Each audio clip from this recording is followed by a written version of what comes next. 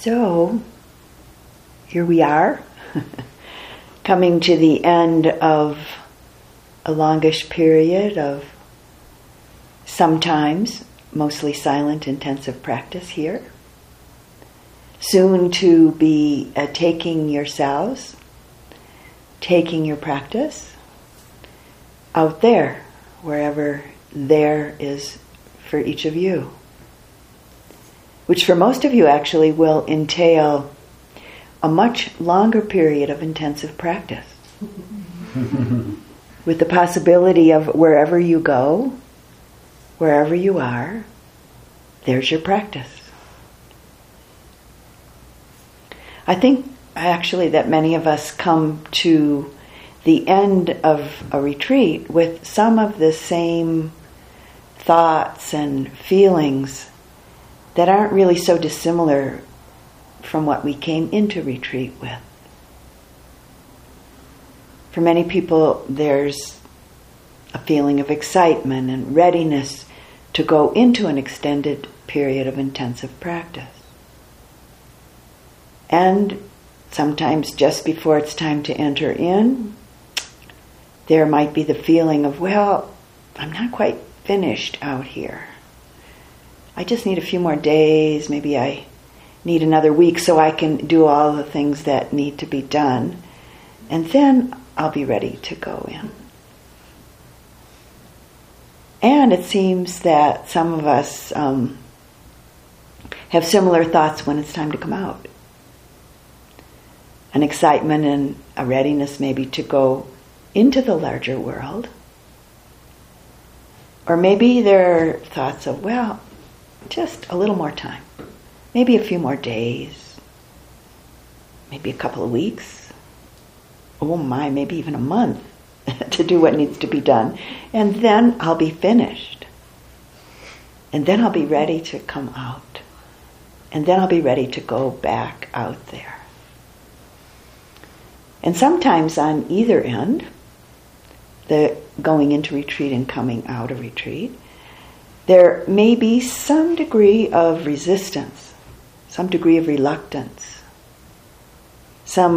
maybe some fear of the unknown, fear of the seeming known, maybe essentially just fear of change, fear of ending one way and entering into another way. For some, there may have been a kind of urgency before coming into retreat.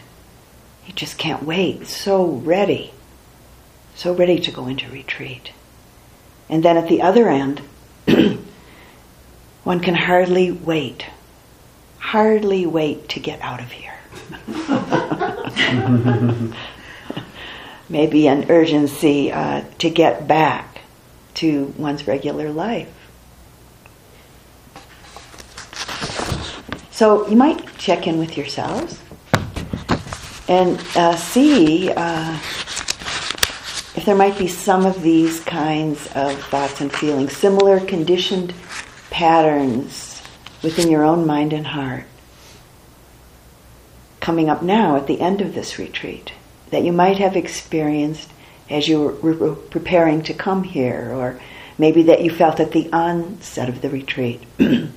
Or during the retreat, for instance, as we moved in and out of the various practice modalities offered in this particular retreat.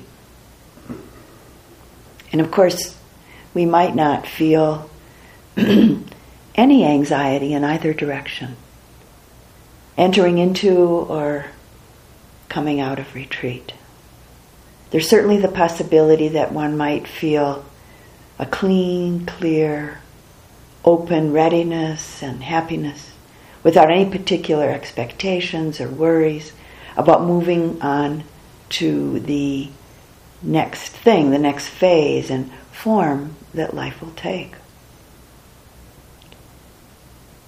At a retreat that I taught a number of years ago now, one person described coming out of retreat as feeling like she was descending, like in a plane, descending, landing, feeling the force of gravity, as she said it, coming back to earth. There's a beautiful piece that was written by the American astronaut Russell Schweickart regarding his experience in outer space, and I'd like to share this with you.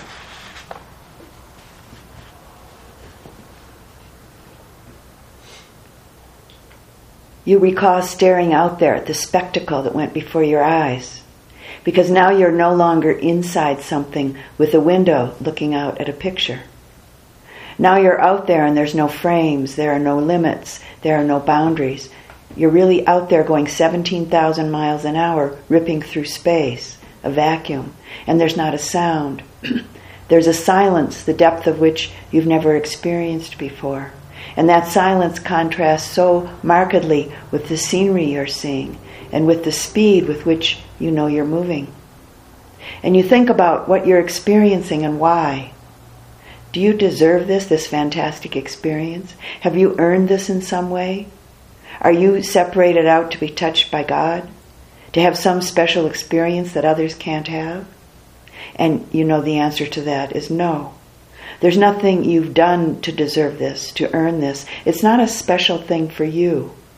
You know very well at that moment, and it comes through to you so powerfully that you're a sensing element for humans. You look down and see the surface of that globe that you've lived on all this time, and you know all those people down there, and they are like you, they are you, and somehow you represent them. You're up here as a sensing element, that point out on the end, and that's a humbling feeling. It's a feeling that you have a responsibility. It's not just for yourself. The mind, the heart that doesn't see, doesn't do justice to the body. That's why it's there. That's why you're out there. And somehow you recognize that you're a piece of this total life. And you're out there on that forefront, and you have to bring it back somehow. And that becomes a rather special responsibility. And it tells you something about your relationship with this thing we call life. So that's a change. That's something new. And when you come back, there's a difference in that world now. There's a difference in that relationship between you and that planet, and you and all those other forms of life on that planet, because you've had that kind of experience. It's a difference, and it's so precious.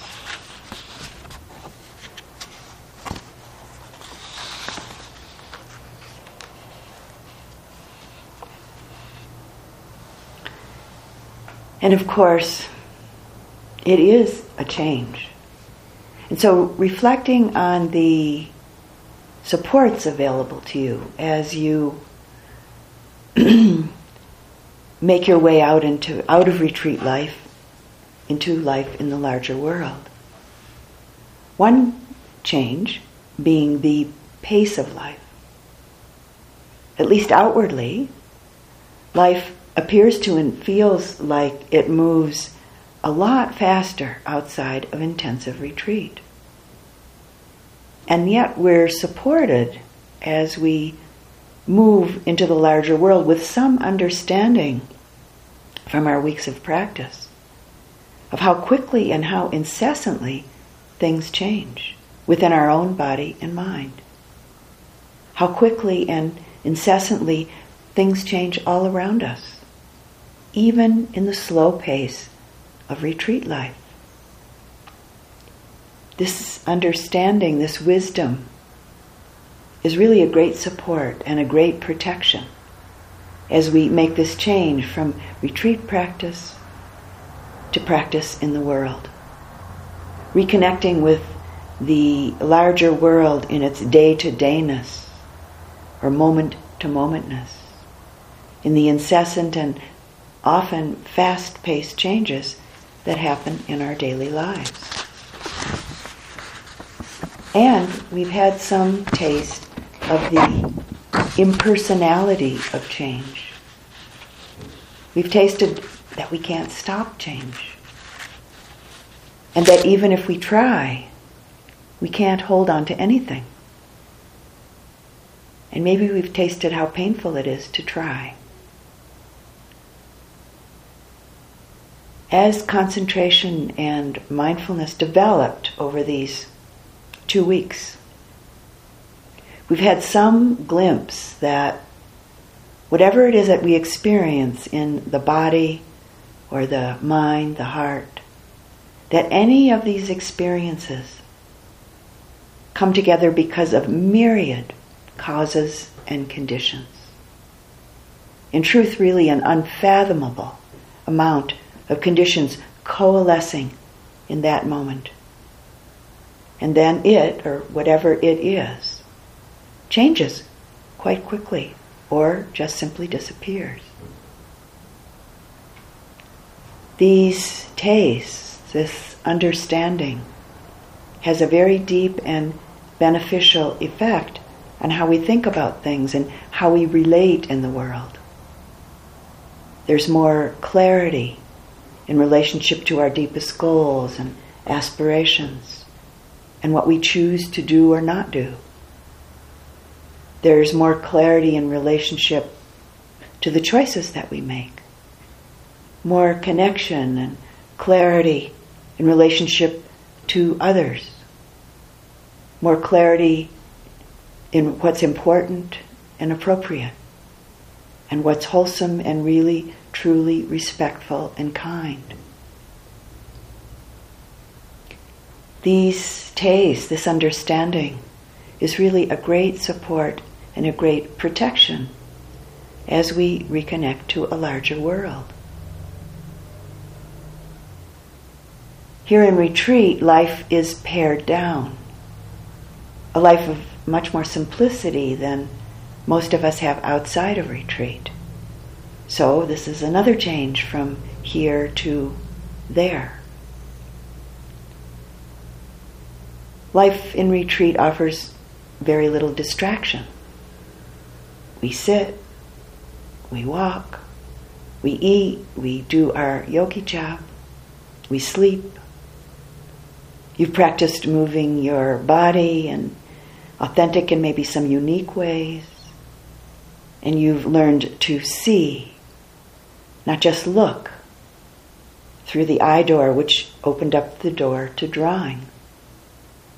You've written words from a growing place of trust and spontaneity and selflessness.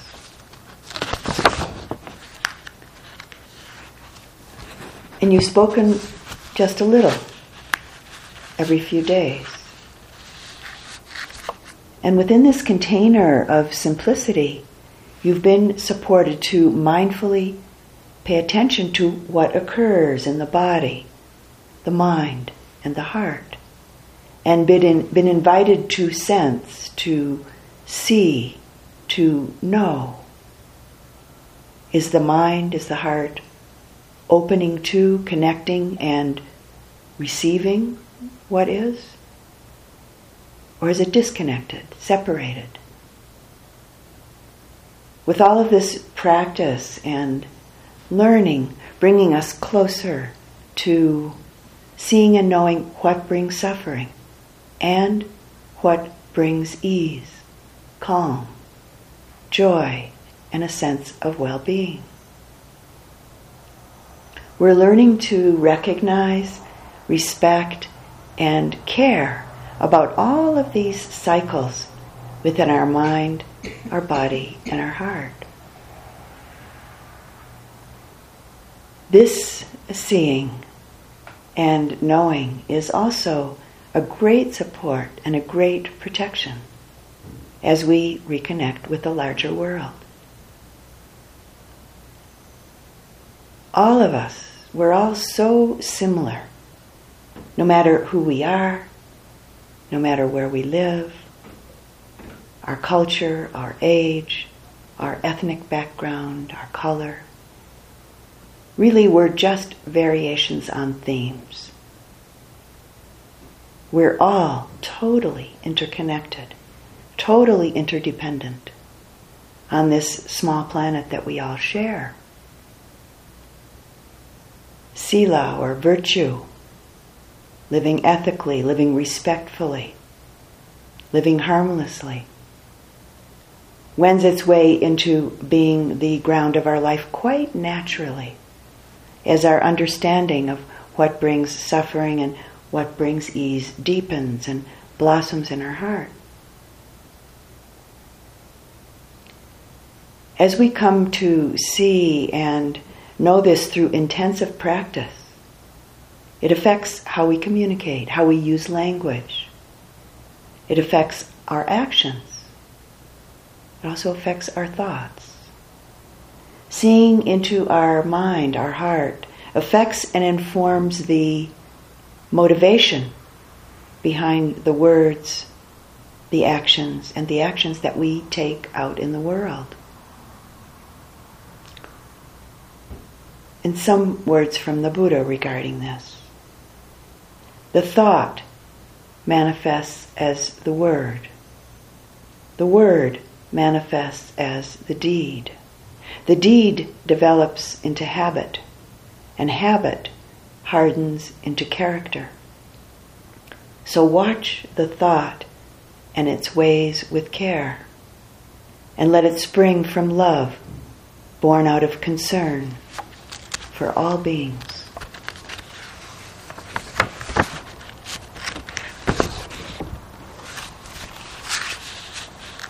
The possibility of engaging in the refuges and the precepts as part of our daily practice, maybe beginning our day chanting them to ourselves. This can be a powerful aspect of encouraging the purification of our thoughts, our words, and our actions. There's a particular rendition of the precepts that I offered the very first evening of this retreat that was written by Stephanie Kaza from the Green Gulch Farm. And I'd like to share it with you again because it's particularly relevant to daily life in the larger world.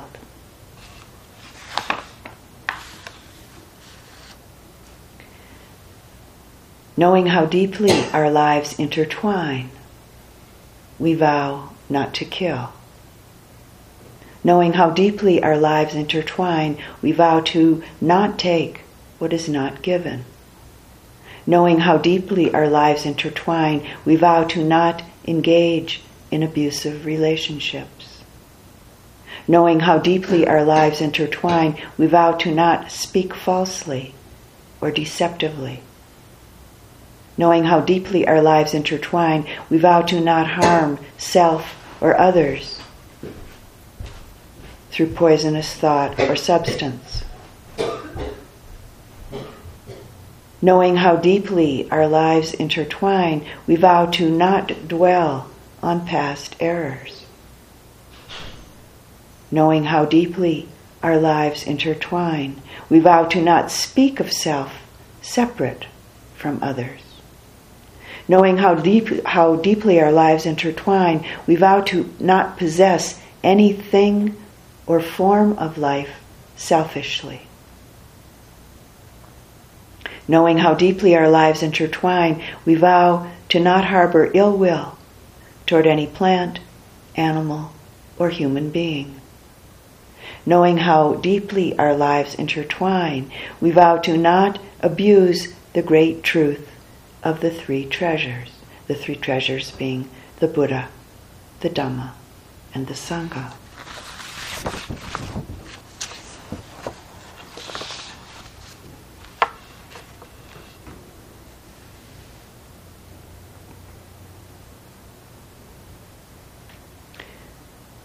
For me, as I'm sure for many of you as well, over my years of practice in the simplicity of a retreat setting, I've been inspired and motivated to simplify my own life, to live my daily life in a way that serves, that supports the process of purification of the heart, which is intimately related to the process of liberation.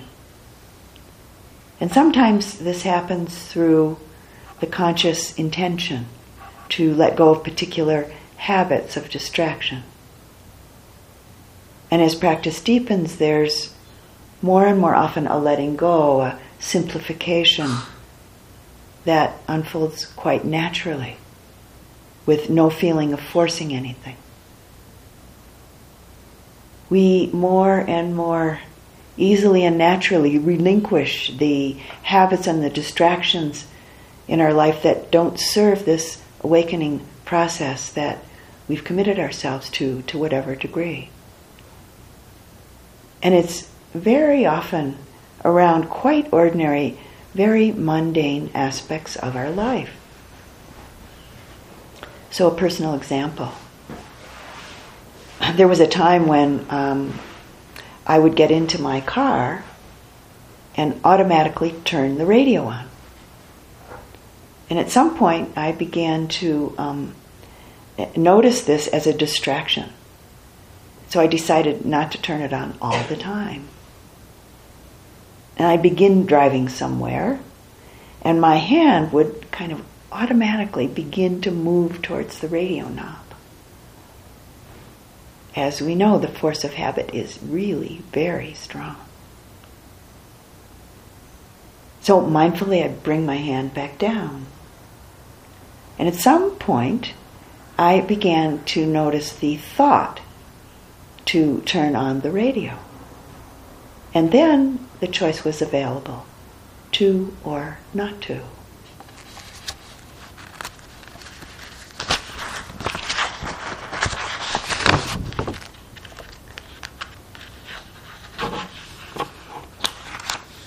And looking at another change. In this simple and quiet space of retreat, there may have been some big days, some big events for you. An especially big day or big event for you in this retreat might have been something as completely mundane as laundry day. For me, there were times in earlier years of long, intensive retreat practice when laundry day was such a huge addition to my day at times that I would find myself planning for it or thinking about it before I went to sleep the night before laundry day. And then sometimes it would be one of the very first things that would come into my mind when I woke up that morning. So maybe you know what I'm talking about. And how about the big event of the midday meal? What will we have for lunch today? Or as you're eating today's lunch, what will we have for lunch tomorrow? Or maybe the event of having a one-on-one practice meeting. And in this retreat, maybe the big day of the first day of movement practice. Or the first day of the seeing drawing practice. Or the first day of writing practice.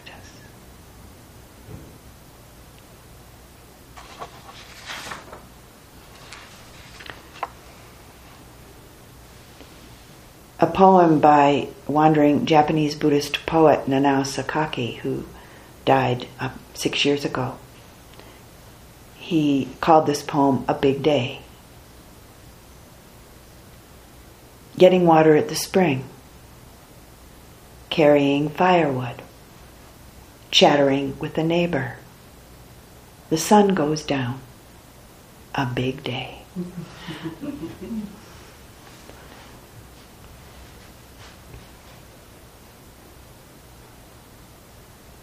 Many years ago, Nanao used to spend time at the Lama Foundation, which is about 30 minutes from here. And he'd show up at Lama with his small knapsack and a sleeping bag, and he'd stay there for a few days. And they were always very happy to put him up.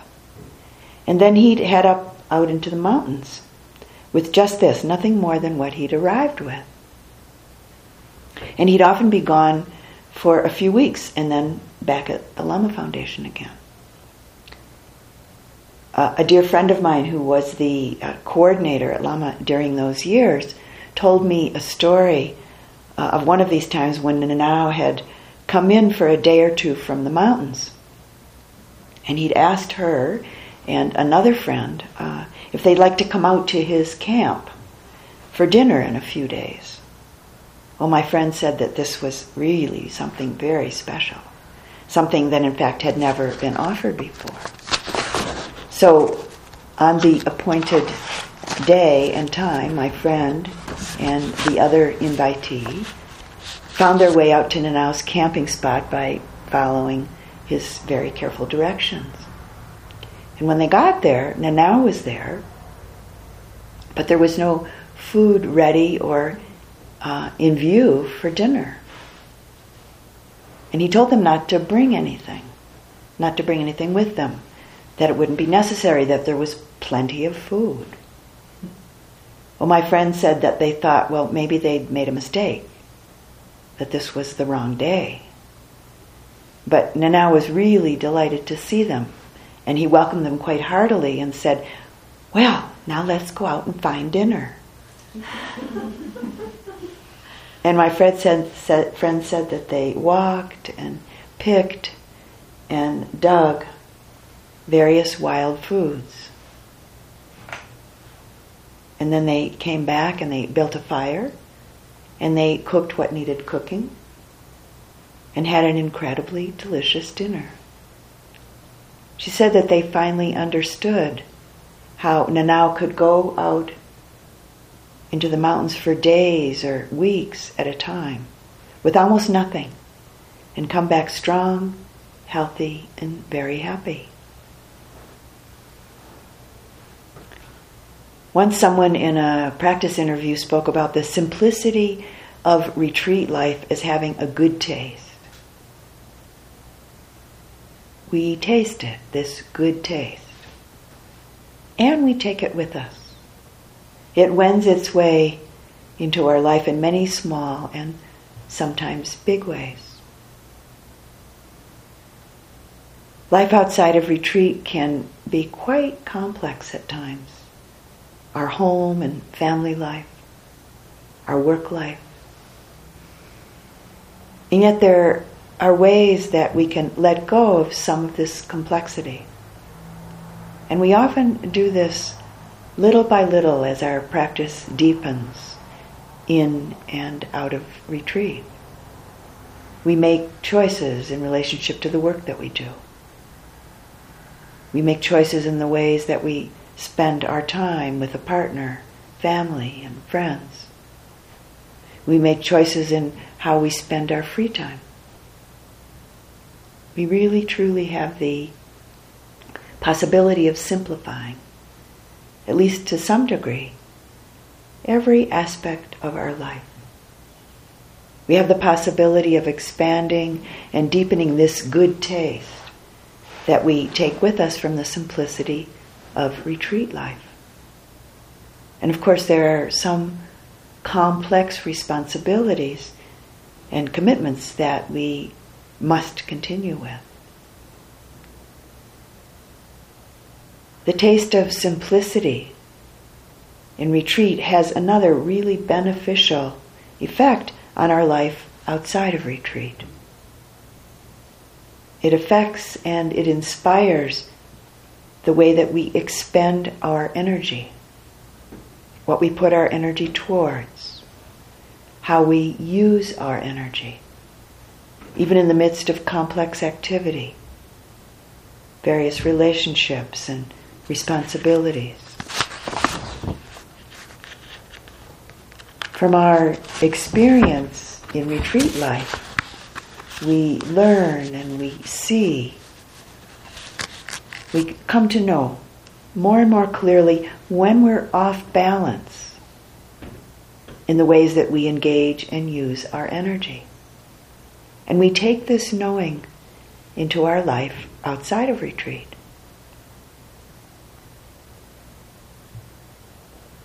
As we intuitively, naturally find ourselves letting go of old habits, old habituated, unskillful ways of being and doing, we find ourselves connecting with more skillful, more wholesome ways of being and doing.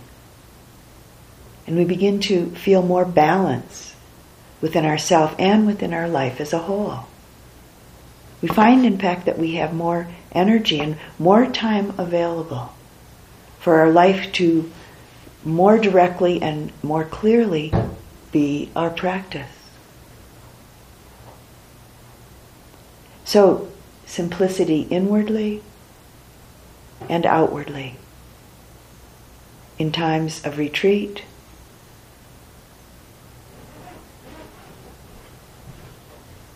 and as we connect to a larger world.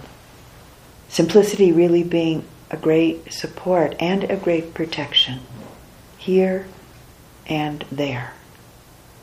A great support and a great protection everywhere along this step-by-step journey.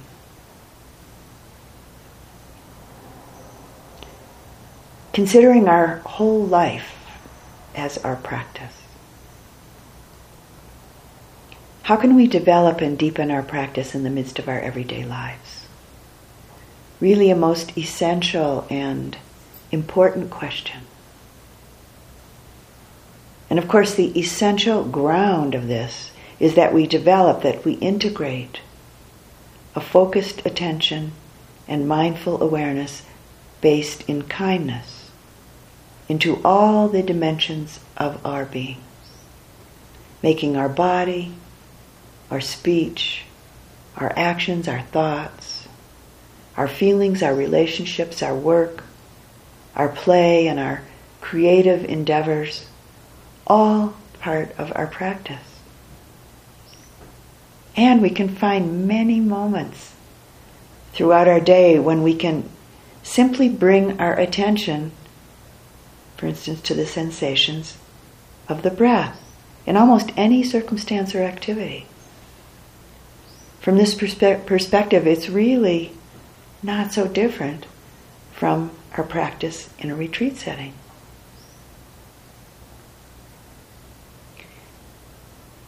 Really, all of the conditions and all of the relationships in our lives are wonderful mirrors for our practice. The joys and the irritations, the annoyances and the delights, the frustrations and the satisfactions, the likes and the dislikes, all that we experience in life in retreat and in life outside of retreat. Because you've all experienced all of this during these last 2 weeks. Really, all of it, the mirrors for practice. A woman who sat a retreat that I taught in Israel quite a number of years ago, and who had long before I met her lived in a spiritual community in France that was guided by the philosopher and spiritual teacher Gurdjieff, told me a story that's really a wonderful mirror of a particular and difficult life situation being the perfect practice. She said that in this community in France, there was an old man who was very difficult. He was a very difficult, irascible fellow. And she said he was quite messy and argumentative. He wouldn't cooperate, he wouldn't help with things, and basically didn't get along with others in the community. And she said that no one really liked him very much, and he himself didn't seem to like very many of the people in the community either. And he tried to stay there for a long time, but it was very difficult for him, as well as for other people. So difficult that he finally left and he went to Paris. He couldn't bear it anymore. Well, Gurdjieff followed him to Paris, and he tried to convince this man to return to the community. But the man said no, he couldn't do it. It was just too hard to be there. So, Gurdjieff finally offered him a monthly stipend to come back, which the man actually couldn't refuse because he was a very poor person. And so he did return.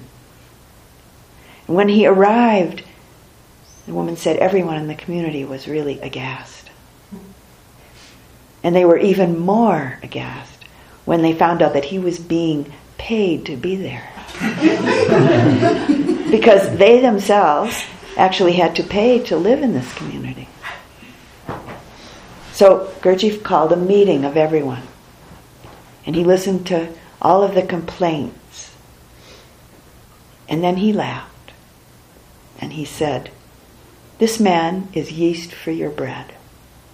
Without him you would never learn about anger, irritability, patience, the heart of unconditional kindness and compassion.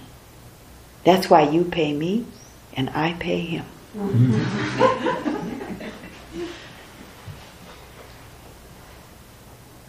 The conditions of our life, the people in our lives, are really all part of our practice. They're yeast for our bread, yeast for the purification of our heart and mind, yeast for our awakening, yeast for our liberation. There's one teaching among the 84,000 that the Buddha offered, where the Buddha uses the metaphor of a mother who has 4 sons for the development and the flowering of the 4 divine abidings. The 4 divine abidings being metta, unconditional loving kindness, karuna, compassion, mudita, appreciative or empathetic joy, and upekkha, equanimity.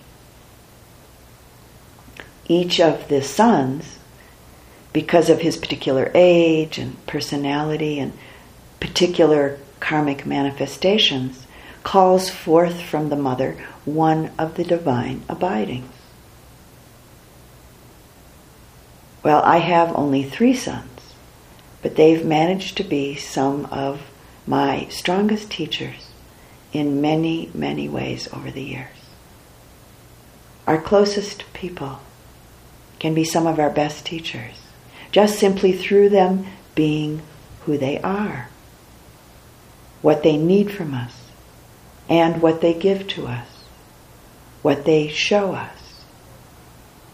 So, an example, my 2 oldest sons, who are 50 now, 50 years old, they're identical twins.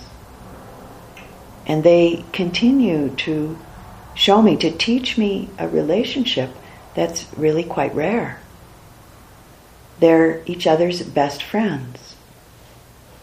And although when they were little guys, they would fight with each other as children do, over these years, all these years, they've never talked about each other or to each other in negative or judgmental ways.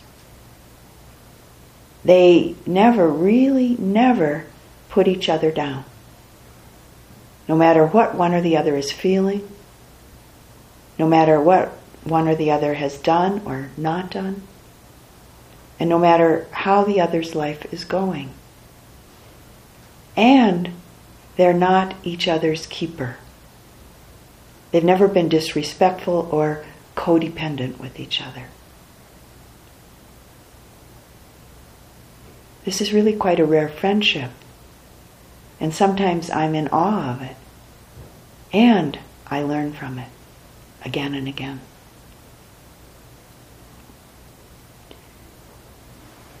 Every aspect of life is potentially a teaching. Every aspect of life has the potential to reveal the truth to us. And some words from the Buddha again. As a bee seeks nectar from all kinds of flowers, seek teachings everywhere. Like a deer that finds a quiet place to graze, seek seclusion to digest all that you have gathered.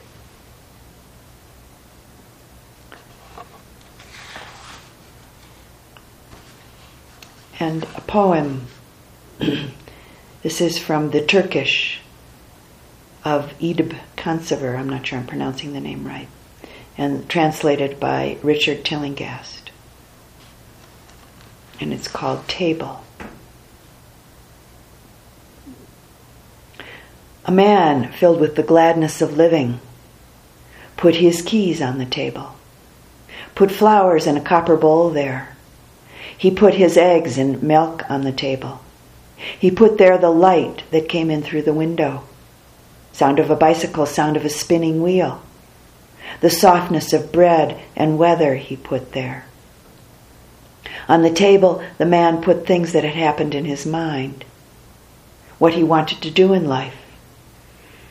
He put there those he loved, those he didn't love. The man put them on the table too. 3 times 3 makes 9. The man put 9 on the table. He was next to the window, next to the sky. He reached out and placed on the table endlessness. So many days he had wanted to drink a beer. He put on the table the pouring of that beer. He placed there his sleep and his wakefulness, his hunger and fullness he placed there. Now that's what I call a table. It didn't complain at all about the load. It wobbled once or twice, then stood firm. The man kept piling things on.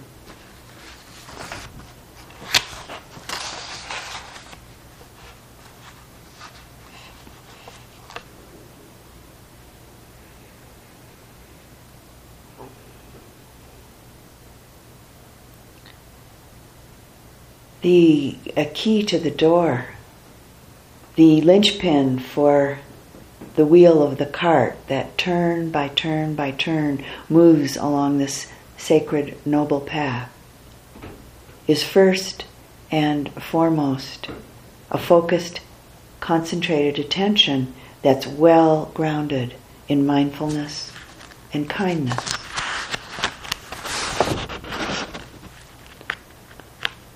And as some of you have mentioned, it's true, there's some change in the depth and the sustaining quality of the focusing power of the mind that you've developed over these 2 weeks.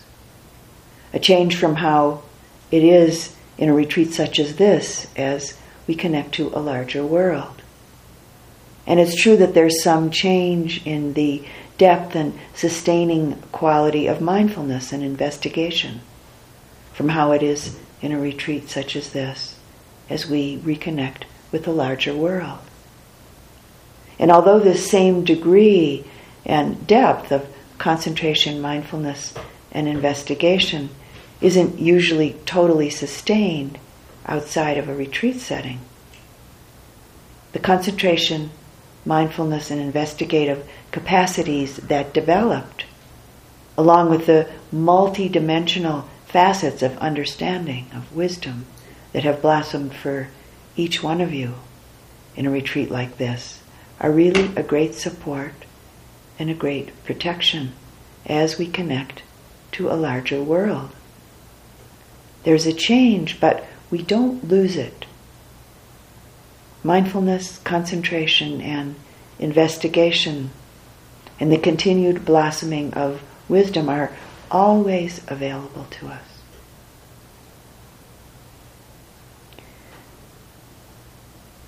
Many years ago, at the end of a 2-month retreat with one of my Burmese teachers, Sayadaw U Pandita, and 2 other Burmese monks, I had a brief conversation with one of the monks. And I asked him if there was any advice that he might give me around taking practice into the whole of my life. And this was his response. You need to eat to stay alive and be healthy. You need to sleep to stay alive and be healthy. You need to meditate to stay alive and be healthy. That's all he said. Pretty good advice. In terms of integrating your practice of a relaxed and focused mindful attention and investigation more and more fully into your life, you might consider incorporating some of the movement practices and setting up maybe some specific time for seeing and drawing and writing into your weekly schedule.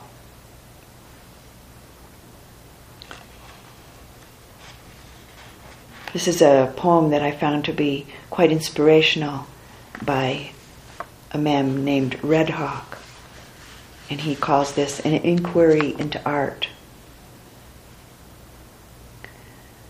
The idea is to catch the moment and dance, to look at the world from both sides, like the farmer in Iowa who glances up from his plow, startled, believing he has just caught a scent of the ocean.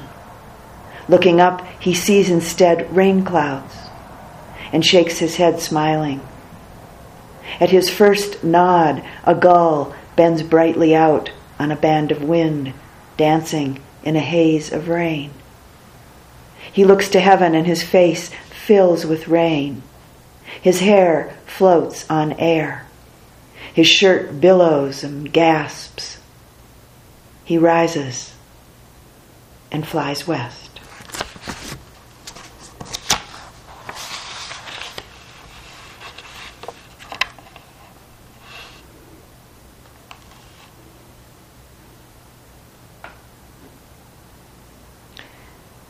And there are some particular ways that I and others have found to be quite helpful in bringing a simple and yet direct and immediate concentrated mindfulness into our lives.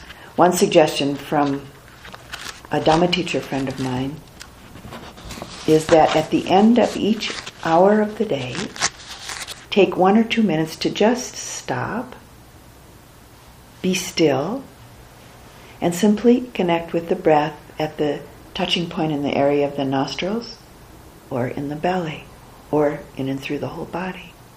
So however long your waking day is, that could be 15 or 30 minutes, 15 to 30 minutes of a very directly focused, mindful time, with each minute having an effect on the moments that follow. Another way to carry practice into our daily lives is to remember at moments during the day to touch into the physical sensations through contact. Just simply the feet on the ground, the bottom touching the chair, hands touching each other. Mindfulness and concentration are immediately connected with and strengthened each time we do this. I think the only hard thing about doing these very brief meditation sessions is to remember to do them. I know some people who put little notes to themselves around their home or in their workplace to remind them to check in. So, for instance, a note maybe on the bathroom mirror. Breath. A little stand-up note on your desk at home or at work. Still breathing. Or metta, now. There was a fellow on staff at the Insight Meditation Society who worked in the front office who had a small stand-up note on his desk that said buttocks. Reminding him to bring his attention to the touch points of his bottom on the chair every now and then. And the last time I was teaching at the Forest Refuge, which is the long-term practice center on the Insight Meditation Society campus, and I was having a meeting with the director of the Forest Refuge. And then all of a sudden there was a ding, bell sound, and he just stopped in the middle of, I don't know if it was in the middle of a sentence, but it was in the middle of our meeting, and just closed his eyes and sat quietly. So did I. And I asked him about it, and he said he had his computer set to ring a mindfulness bell every 45 minutes to remind him to just simply stop and check in with his breath for a few minutes and then go on with what he was doing. I thought it was a great idea. It happened a couple times during our meeting. Walking meditation can really be a very important and powerful aspect of our practice in the world. An important aspect of continuing to connect with and strengthen concentration and mindfulness. Most of us we walk at least a few miles just going from place to place through a day, certainly through a week. And we can make some of this walking time a time of practice. Quite a number of years ago, when I lived at the Insight Meditation Society as the resident teacher for staff, my workroom and my living space was up on the second floor of the main building. And because I did many, many practice meetings with staff, and I also had a lot of other meetings, I really didn't have time during the day to do any walking meditation. So I decided that every time I went up and down the stairs, it would be my walking practice. And so once I decided to do that, I did it on most days. And at one point, a staff member came in for his practice interview, and he was obviously quite agitated. And with some difficulty, he told me that he was very upset because I was ignoring him. He said he felt abandoned by me. He said that whenever he passed me on the stairs, I wouldn't even look at him. And he was wondering if I was angry with him. And I told him that going up and down the stairs was my walking meditation time, and that I certainly hadn't abandoned him, and I wasn't angry at all with him. And that I was just practicing as deeply as I could going up and down the stairs. Well, this completely changed his attitude. And he was happy for me and told me he thought it was a great idea. People may not always understand what you're up to when you integrate practice into your life in small ways. Do it anyways. Use your life wisely. And it's really helpful to connect with others who practice. We certainly can see and feel the benefit of this, as many of you have mentioned, in a retreat setting. If you're not connected at least sometimes with a group, even just a group of 2 or 3 to sit with once in a while, check in and see if there's a sitting group in your area. And if there isn't one, start one.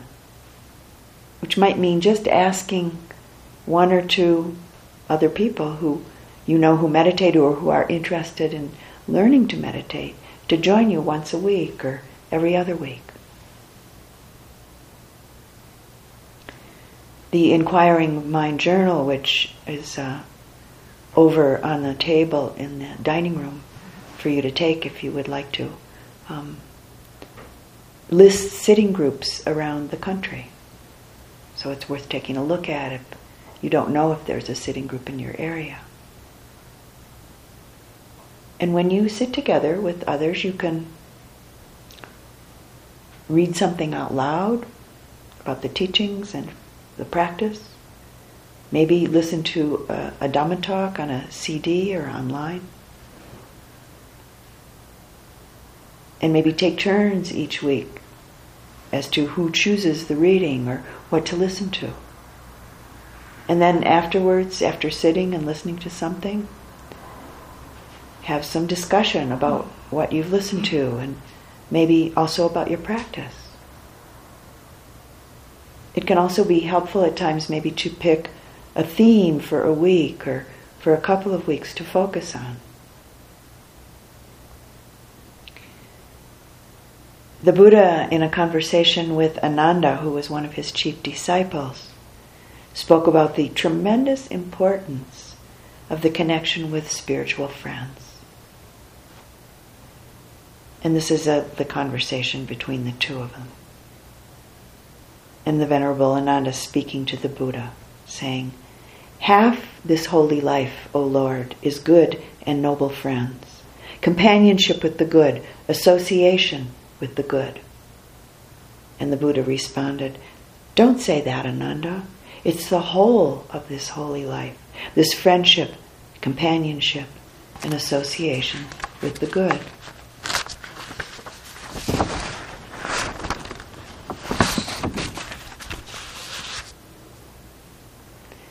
Use your life wisely. Use your energy wisely. Let every moment as much as possible be a conscious intent to practice. Meditation is one of the greatest arts in life, perhaps the greatest, and it can take place anytime, anywhere, when we have the intention to live awake. As we go out into the larger world, if we're patient and determined in our practice, it's inevitable that calm and tranquility and joy increase.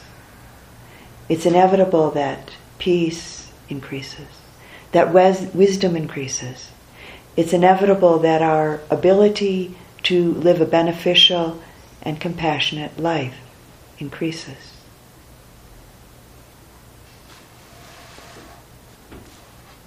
And another Nanao Sakaki poem. If you have time to chatter, read books. If you have time to read, walk into the mountain, desert, and ocean. If you have time to walk, sing songs and dance. If you have time to dance, sit quietly, you happy, lucky idiot.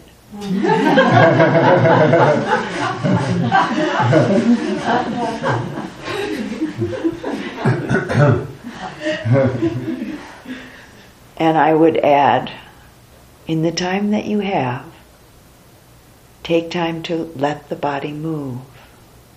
Take time for seeing, drawing. Take time for writing.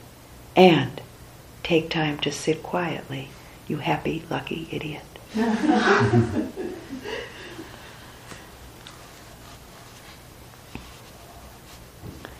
I'd like to close the talk this evening with two poems. One last Nanao poem, kind of as a tribute to him and as a tribute to our practice. And he called this poem a love letter.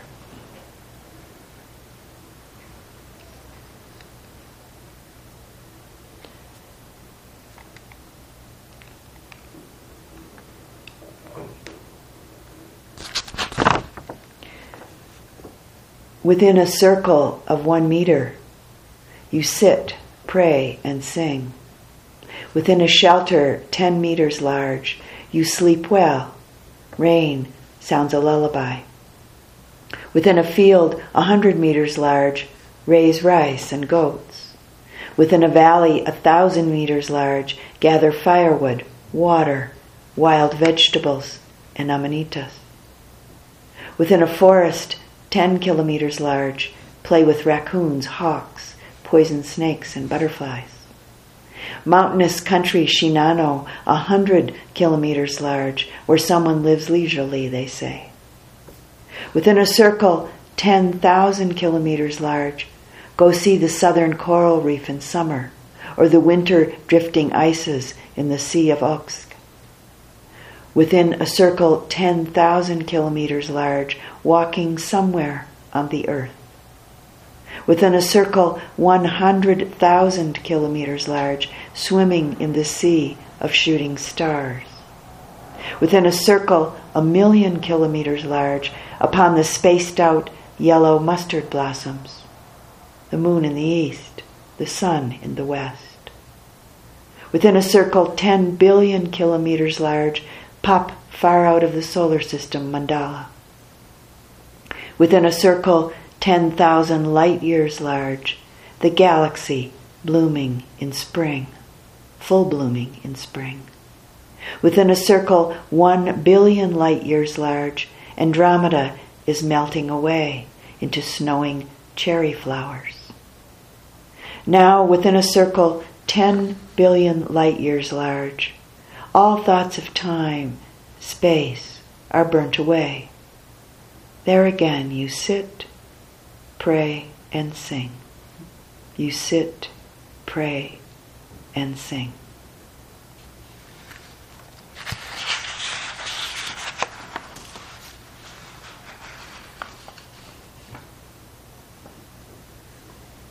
And closing the talk with a poem by the Native American woman poet Joy Harjo. And she calls this Eagle poem. To pray, you open your whole self, to sky, to earth, to sun, to moon, to one whole voice that is you. And know there is more that you can't see, can't hear, can't know, except in moments steadily growing, and in languages that aren't always sound, but other circles of motion. Like eagle that Sunday morning over Salt River, circled in blue sky, in wind, swept our hearts clean with sacred wings. We see you, see ourselves, and know that we must take the utmost care and kindness in all things. Breathe in, knowing we are made of all this, and breathe, knowing we are truly blessed, because we were born and die soon within a true circle of motion. Like eagle rounding out the morning inside us. We pray that it will be done in beauty. In beauty.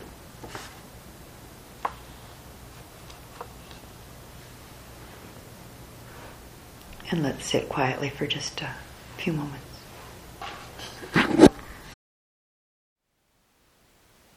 Thank you for listening.